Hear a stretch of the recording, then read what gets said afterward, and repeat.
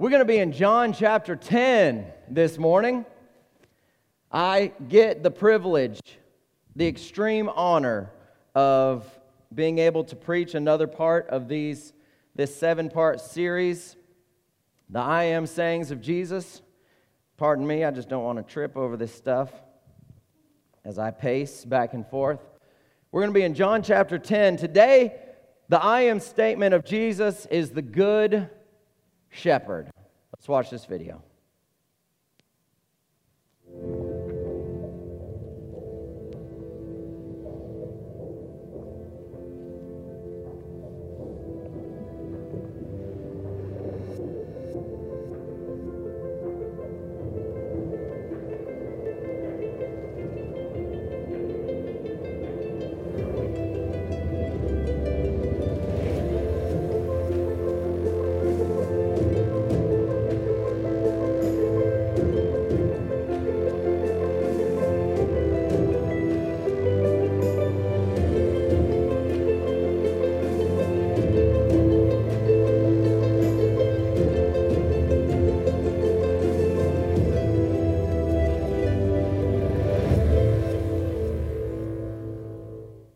Okay, John chapter 10. We're going to start in verse 11. We're going to go through 18, and that's all the verses I'm going to have today. I winked. I was telling Pastor Austin this week that the older I get and the more studying I do for, sermons and messages and lessons and all of that stuff, I see. Not that I didn't know it before, but I recognize the importance of the Old Testament. And that in order to see what exactly is happening, what is being said, the traditions, the scriptures, the messages, all of that stuff, we have to look to the Old Testament. So we are going to read these verses in John chapter 10, 11 through 18. But then I want to take you to a book in the Old Testament that probably most of us have never even bothered to read,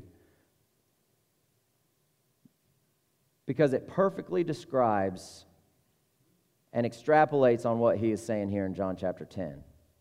And I believe, personally, this is something that would be on the forefront of the minds of the people that he's talking to.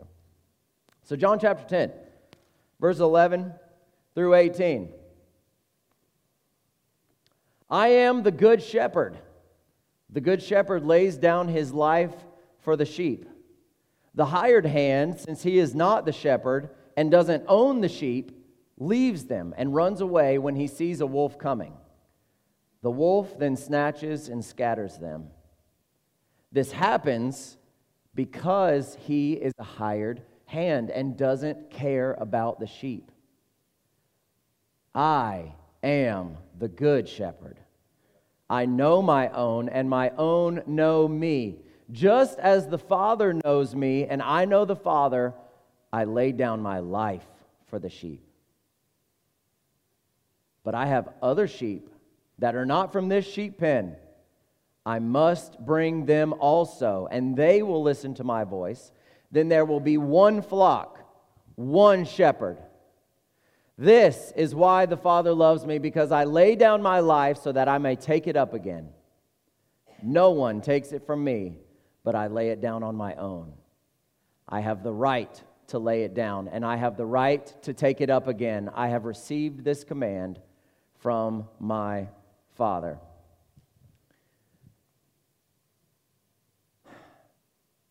Jesus here, let's get some context, because remember, context is key. What is he saying? He's saying he's the good shepherd.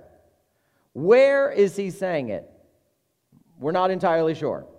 We don't know if he was exactly in the temple or just around Jerusalem, but we do know that it's in the presence of the Pharisees, because in chapter 9, verse 40, and Pastor Austin, when he preached the gate a couple of weeks ago, we talked about how that conversation continues. Okay, so essentially, in the last part of chapter 9, the Pharisees are saying, like, are you saying we're blind? Are you saying we're the problem? Are we the ones that are wrong?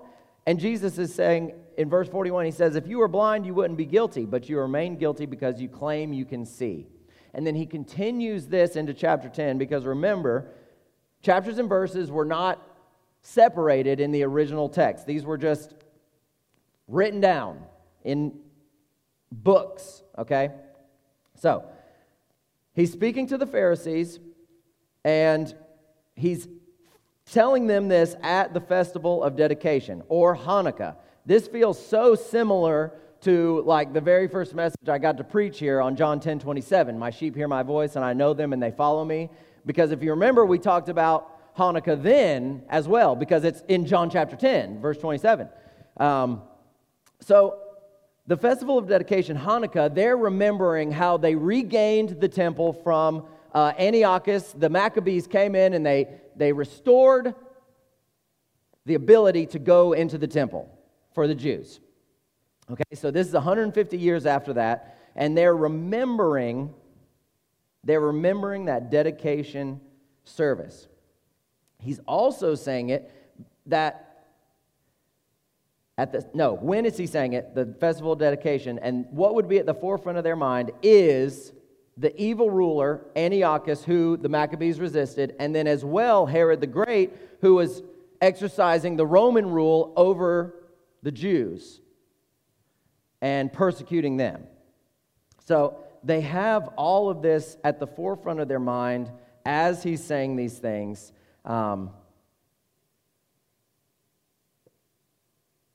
But there's a chapter in the Old Testament, and I'll go ahead and tell it to you now so you can have 2 minutes to find it.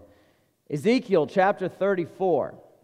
Go ahead and turn to Ezekiel chapter 34.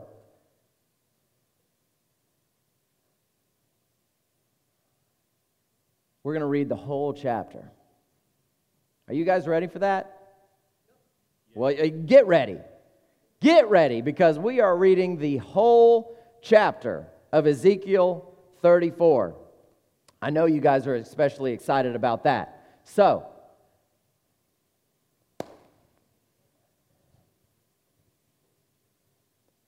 the reason we're going to read the whole chapter is because this is the Word of God. It is powerful and alive. That's right. And it is better than anything I can say. It has the power to change lives, because it is the Word of God. Ezekiel chapter 34. Is everybody ready? Is everybody there? All right. So before we start reading, keep this word in the back of your mind. Comparisons. Comparisons. Because we've seen a few in John chapter 10 already. But in Ezekiel chapter 34, we are going to see many different comparisons about how Jesus is referencing this chapter when he's speaking to the Pharisees.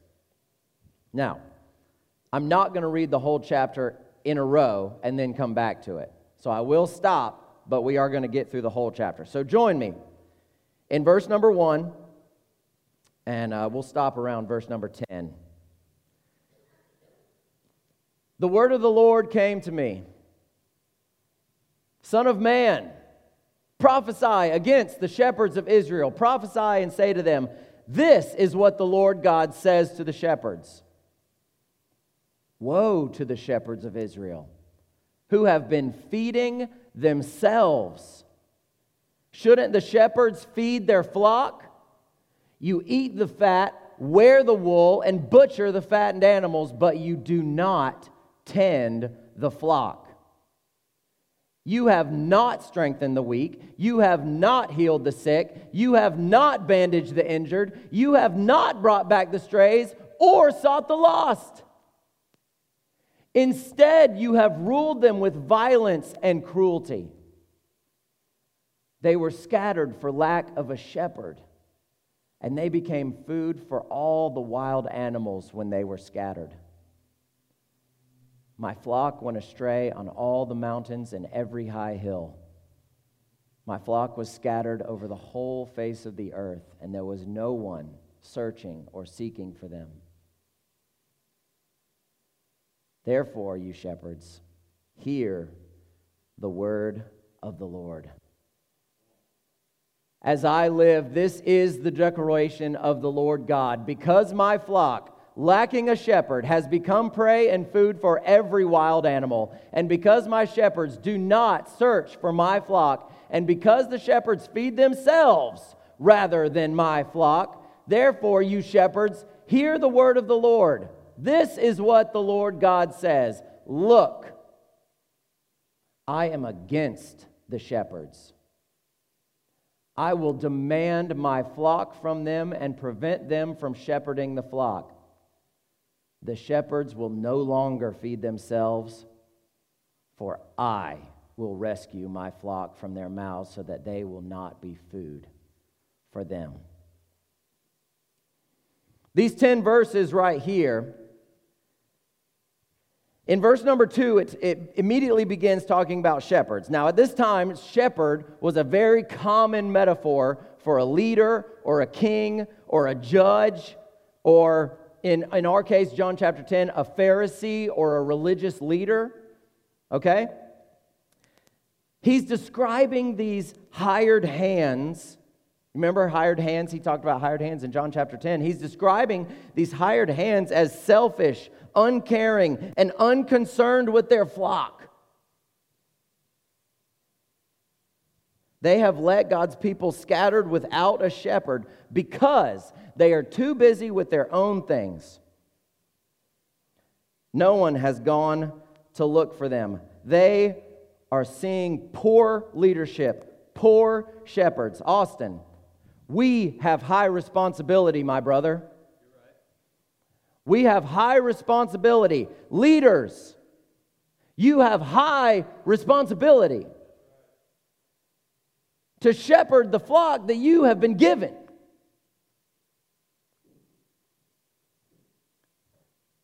Whether it's this congregation here, whether it's a Wednesday night class, whether it's those 4 and those 5-year-olds, you have been garnered with the task of taking care of them, of feeding them, of tending to them.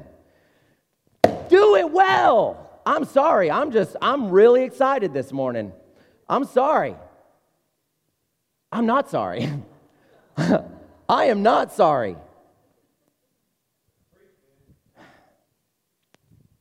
Look at this. This is really cool. Throughout these 10 verses right here, we see the writer Ezekiel here. He tells 3 things that the shepherds have done to their flock. But then he mirrors it in the remaining verses. So he initially says that the sheep have been neglected, they have been unaccounted for, and they have been attacked. This is 5. Yes, 4 and 5. And then 7, 8, 9, he reverses it and says they've been attacked, they've been unaccounted for, and they've been neglected. God is saying that these leaders, these shepherds, these Pharisees, these religious people, he's against them because they're not tending his flock.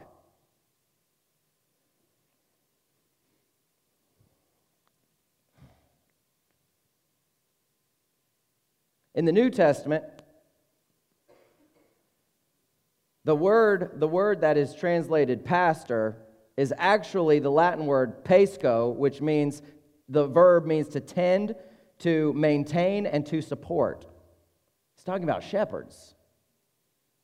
The role of a pastor is literally to shepherd. But I believe that all of us in this room feed, care, maintain, and support some flock. Whether it's your own family, your own children, the classrooms that you're responsible for teaching.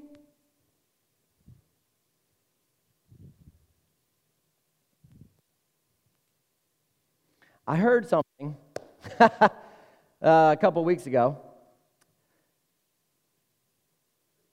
that leadership is nothing but your influence. You have leadership over who you influence. And guess what? You have influence over so many more people than you could even imagine. There are so many people looking at you and watching you, and your influence over their lives is of vital importance because they're looking to you to be their shepherd. They're looking to you to guide them.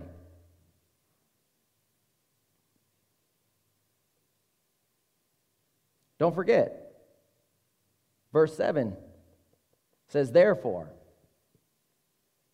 You always got to find out what the therefore is there for.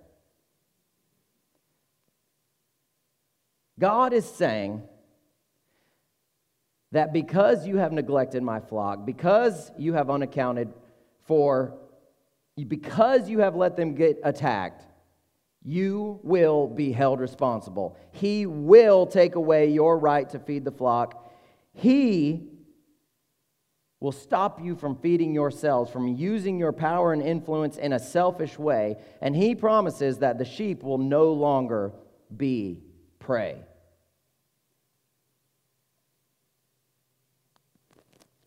This wasn't exactly the direction that I thought these first 10 verses would go. But leaders, shepherds, you have a high responsibility of serving God well in your area and tending to your flock. Just because your flock may be smaller than somebody else's doesn't mean that it's any less important. At all.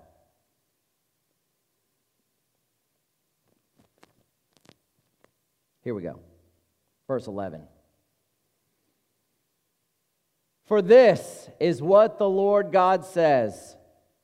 See, I myself will search for my flock and look for them. As a shepherd looks for his sheep on the day he is among his scattered flock, so I will look for my flock. I will rescue them from all the places where they have been scattered on a day of clouds and total darkness. I will bring them out from the peoples. I will gather them from the countries, and I will bring them to their own soil. I will shepherd them on the mountains of Israel, in the ravines, and in all the inhabited places of the land. I will tend them in good pasture, and their grazing place will be on Israel's lofty mountains. That song beautifully talked about the mountains of Israel. Then they will lie down in a good grazing place. They will feed in rich pasture on the mountains of Israel. I will tend my flock and let them lie down. This is the declaration of the Lord God. I'm getting way ahead of myself. Let's take it back to verse 11. We see this comparison here that Jesus is referencing in John chapter 10 of the hired hands versus the good shepherd.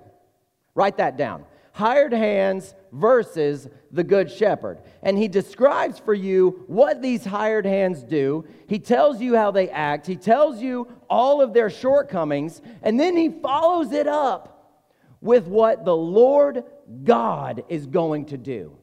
And in this chapter, I counted 26 different times when God says, I will do something. 26. There's a lot of promise in this chapter here. There's a lot of promise. And when we get to verse 14 and we kind of nestle there, we're gonna sit there for a few minutes and we're going to talk so much about what God wants to do for us, what he wants to do for you, what he wants to do for his flock. Hired hands versus the good shepherd. Verse 11, I myself will search and find.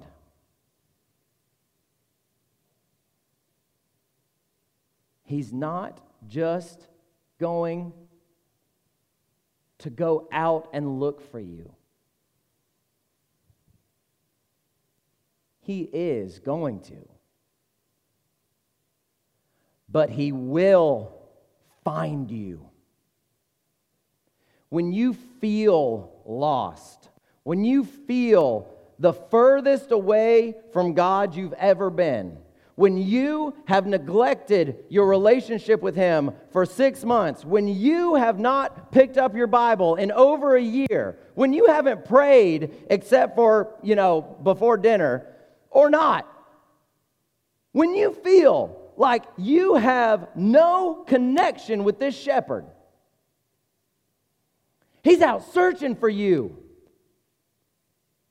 And one day, He will find you. He will find you. We're not depending on the hired hand to come and find us. He's not leaving it up to these corrupt leaders. He will take the responsibility of it Himself. And this is the beauty of the gospel.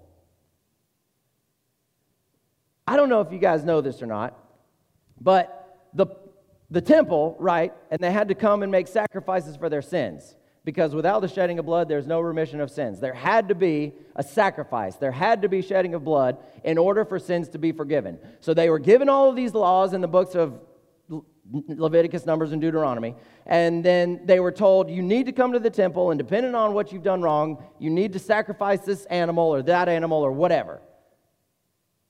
Do you know what the point of that was? It was not just to sacrifice animals. It was not just to cover their sins. While at the time it was a temporary covering for a permanent problem, one of the main points of the temple was to show us that we are imperfect and are incapable of meeting God's holy standard.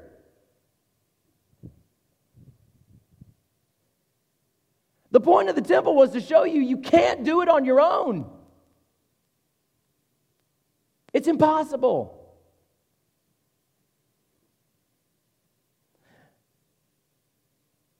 I myself will search and find my sheep. I'm going to do it myself. Could you imagine? Like the years, hundreds of years of the temple sacrifices going on. And I know this is in a song about the resurrection, but humor me here. When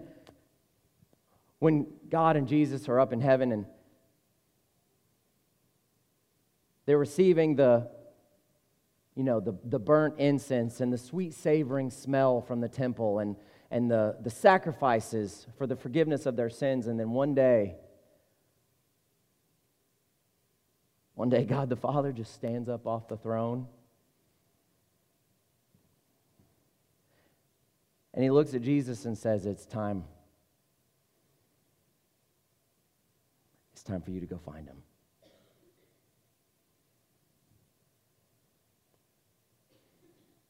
They've tried hard enough for long enough. It's up to you.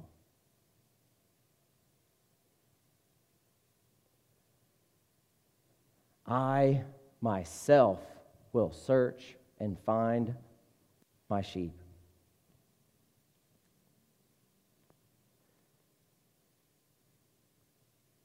But Ben, these verses are talking about Israel. And when they were scattered and lost their land and their temple. Right?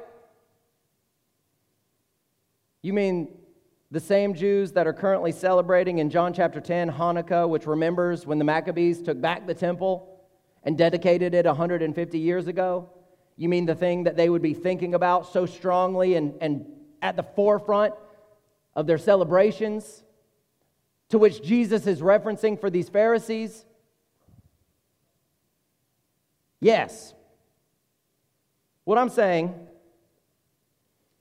is these verses don't apply to us because we're not Jewish. We're not Israelites, and to that I say you're right. You're right. But if you look back at John chapter 10, verse 16, what did Jesus say? Jesus says, I have other sheep too that aren't in this sheepfold. Because he was talking to Jews and Israelites, but he came to seek and save the lost. Unto the Jew first and then to the Gentile. It's a movement for all people. Remember, we talked the last time about how it was in was it the sanctuary of the women? It was something of the women, to where he didn't want to withhold his message from anyone. He wanted everyone to understand that what he came to do was for all people. I must bring them also. There will be one flock with one shepherd. These are verses, these are promises for us. All right, 12, 13, and 14. This starts to sound like a very familiar passage. Does it not? Sheep, pastures, tending, rivers, rest. Sounds a lot like Psalm 23. I want to list out some of the things that God is promising here in these 5 verses. I encourage you to write them down so that you can see what he's saying, so that when you feel not enough, you can look back to them and say, God, you've promised me this. God, you will do this. Number 1, he will search for us and find us. Anybody ever lost a pet? Yep. When you lost that pet, did you go looking for it? Yeah. If you loved it. Right? I think that's the point that's trying to be made here, though. If you cared for that pet, if you loved that pet, and you knew it was missing, you went out to find it. You got in your car and you rolled your windows down and you yelled it. You yelled his name out the window. Baxter! That's my dog. Baxter! Get over here!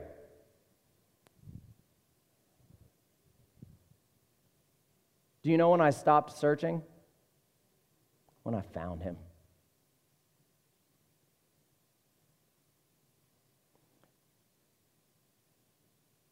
Some of you think that you're not even lost, you're hiding. You're hiding from God. You know exactly where you are. You're not lost.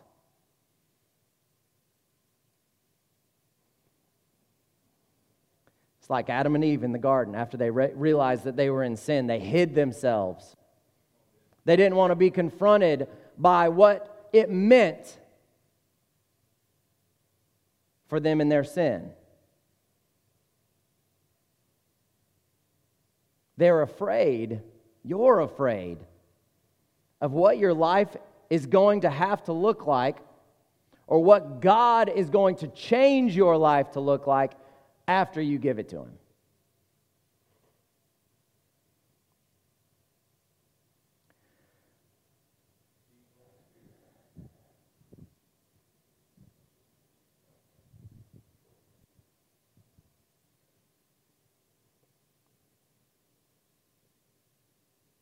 Point number 2.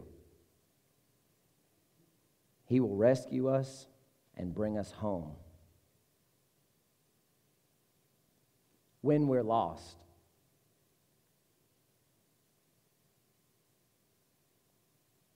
When we don't know where we are, when we don't know how to get home, when we've come to the end of our rope, when we say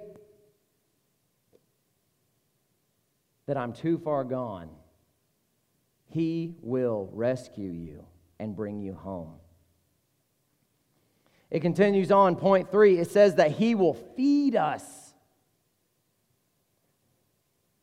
You remember the last message we talked about nourishment, nutritional value of the Word. He's not just going to feed us like, whatever, Old Roy. Okay? Y'all know that dog food, Old Roy? It's garbage. Don't feed it to your dogs. It's barely enough.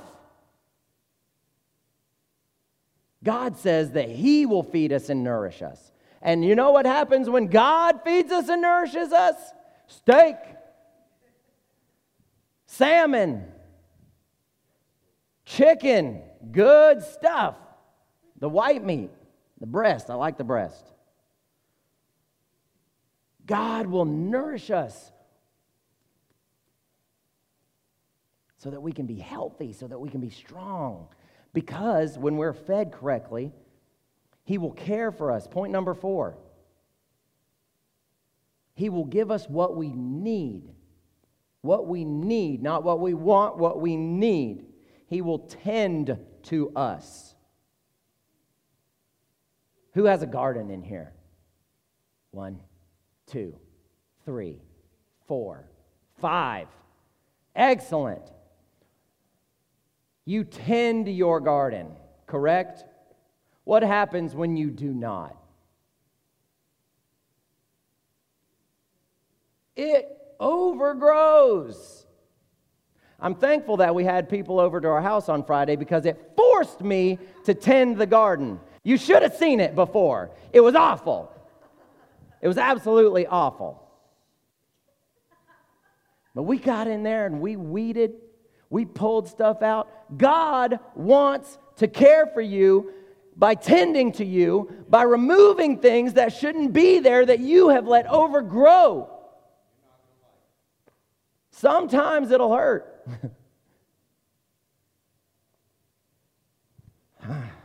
Keep going up and down. I don't know what I'm doing.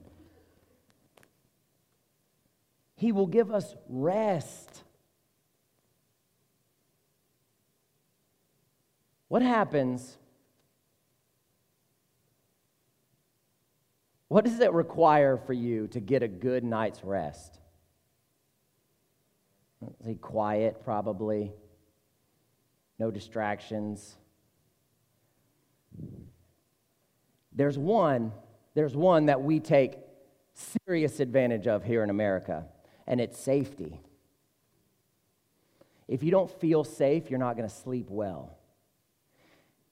Do you know who's taken the responsibility of keeping you safe? God has.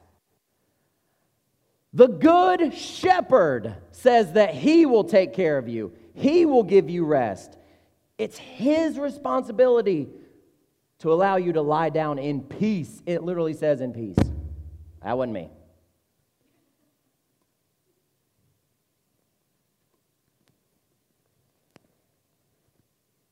Number 6, last one, He will heal us.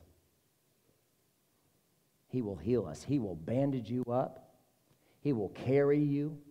And He will care for your needs when you are incapable of doing it yourself.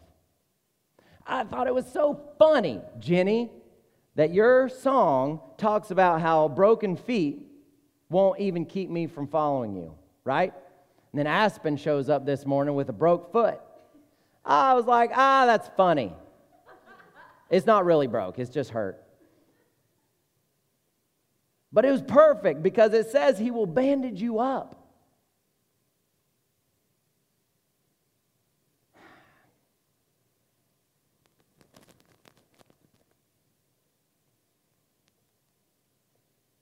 Let's keep reading. Verse 16, I will search for my lost ones who strayed away, and I will bring them safely home again. I will bandage the injured and strengthen the weak, but I will destroy those who are fat and powerful. Oh. Hold on. I will destroy the fat and the strong. I will shepherd them with justice.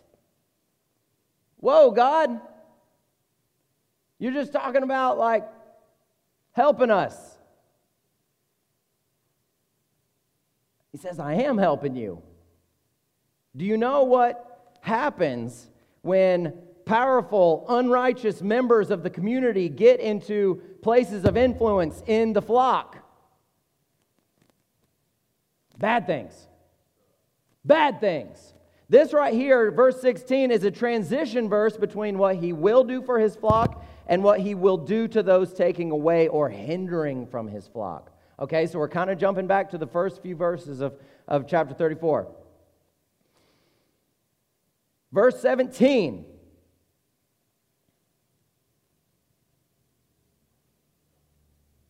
This is where it's going to get quiet.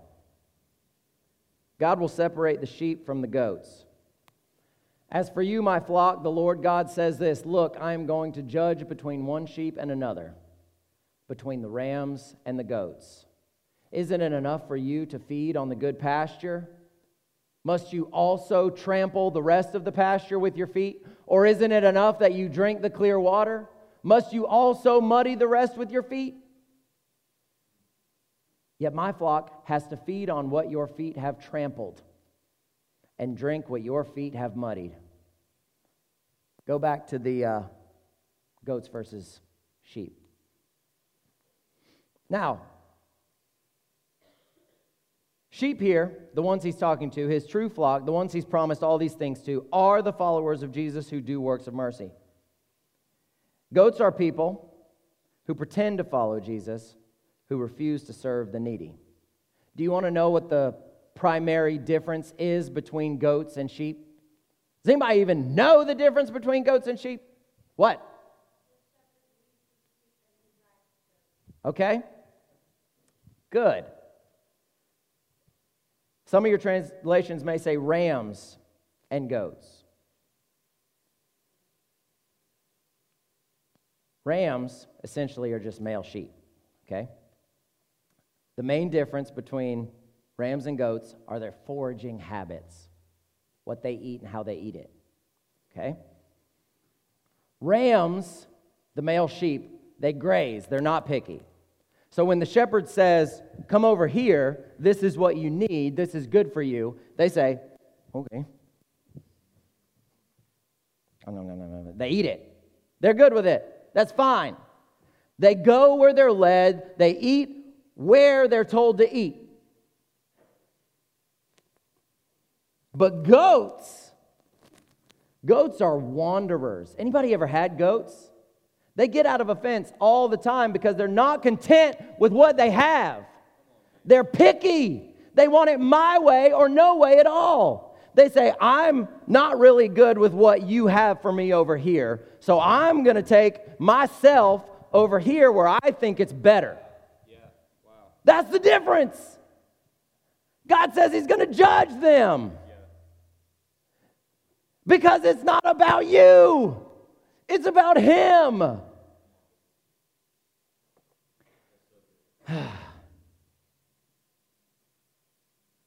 In the Benson commentary, it says that the prophet, having finished what he had to say to the shepherds, now delivers God's message to the flock. God had before ordered him to speak tenderly to them and to assure them of the mercy which he had in store for them, which we saw, which was so good. But now he is ordered to make a difference between some and others of them, to separate the precious and the vile, and then give them a promise of the Messiah, by whom this distinction would be effectually made. Let's run through these last verses. He says that the goats, they feed on the good pasture, but then they also trample down the other stuff. Everything else that everybody else is trying to get, they stomp it down. They stand upriver, and then they go like this. They disturb it. And then all that sediment just flows down to the other members that are trying to drink clear water, but the ones ahead of them are muddying it. Why should the flock suffer due to their negligence? Let's go to verse 20. Therefore, this is what the Lord God says to them. See, I myself will judge between the fat sheep and the lean sheep. Oh, that can't be me. Since you have pushed with flank and shoulder and butted all the weak ones with your horns until you scattered them all over, I will save my flock. They will no longer be prey, and I will judge between one sheep and another. God will judge. Another comparison between the fat sheep and the scrawny sheep. Some of those with power and influence have taken all the good things for themselves and left others without any resources. The corrupt and powerful members of the flock have used their influence to push and butt and crowd until they get their way, and the weaker, more timid sheep have been scattered. This is a bleak outlook of the church.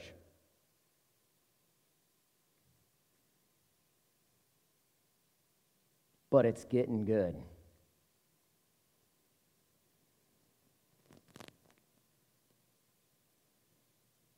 (22) God promises again, so 22, I will save my flock. They will no longer be prey, and I will judge between one sheep and another. Keep going. I will establish over them one shepherd, my servant David, and he will shepherd them. He will tend them himself and will be their shepherd. I, the Lord, will be their God, and my servant David will be a prince among them. I, the Lord, have spoken. Go back. Stop. No. I, the Lord, has spoken. I will rescue my flock. They will no longer be prey. Remember I said on my last one that each one of these I am sayings is a claim to his deity? You remember me saying that? When he says, I am the good shepherd, these verses right here is what he's talking about. The good shepherd in Ezekiel chapter 34 is described in 22, 23, and 24 as being David. Hold up. David lived around 1000 BC. Ezekiel was written around 600 BC, 590, 570 BC, somewhere around there. That's a 400-year difference. David is come and gone. He's gone. So what is he saying here? Can David be resurrected and be on the throne? No, let's look over at another book that was written almost exactly the same time in Jeremiah chapter 23, verses 5 and 6 here. Look, the days are coming. This is the Lord's declaration, when I will raise up a righteous branch for David. He will reign wisely as king and administer justice and righteousness in the land. In his days, Judah will be saved, and Israel will dwell securely. This is the name he will be called. The Lord is our righteousness. Jeremiah is expanding on the promise of someone coming through David's line. He says he will set over them one shepherd.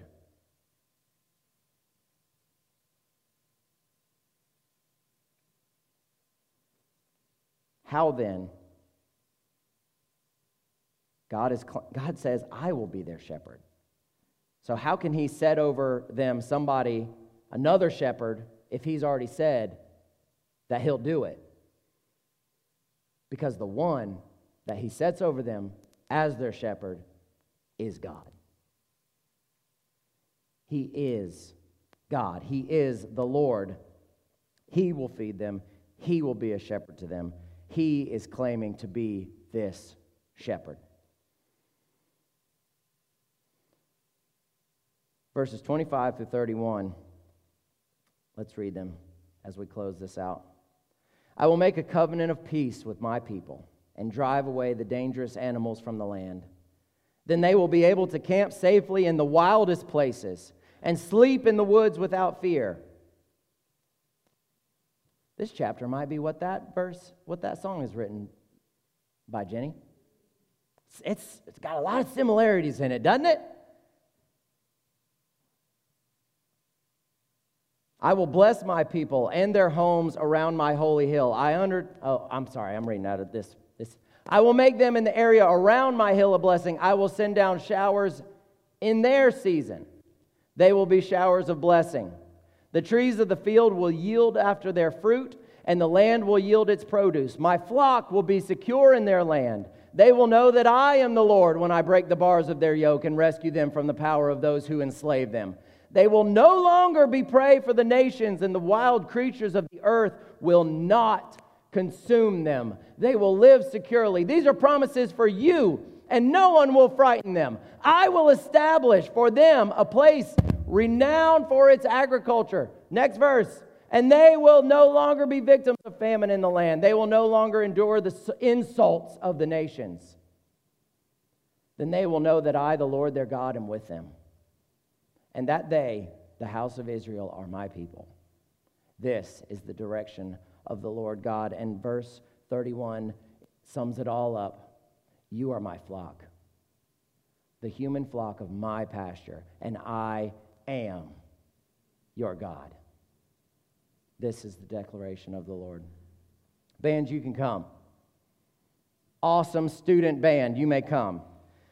I want to leave you with two final verses in Hebrews chapter 13. Now, may the God of peace, who brought up from the dead our Lord Jesus, the great shepherd of the sheep, through the blood of the everlasting covenant, equip you with everything good to do His will, working in us what is pleasing in His sight, through Jesus Christ, to whom be glory forever and ever. Amen. As these guys sing this last song, search your own life. God is equipping you. He is leading you. He is caring for you. He wants to take you where you're afraid to go.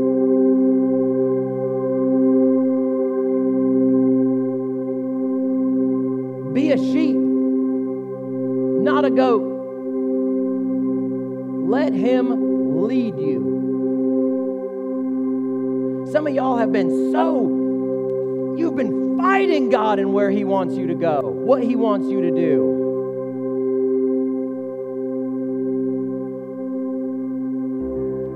Stop it. Stop it.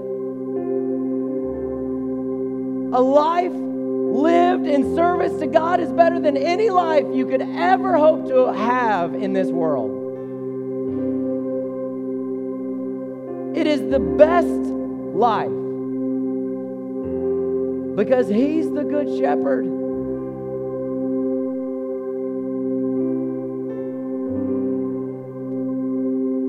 Listen to the words of this song.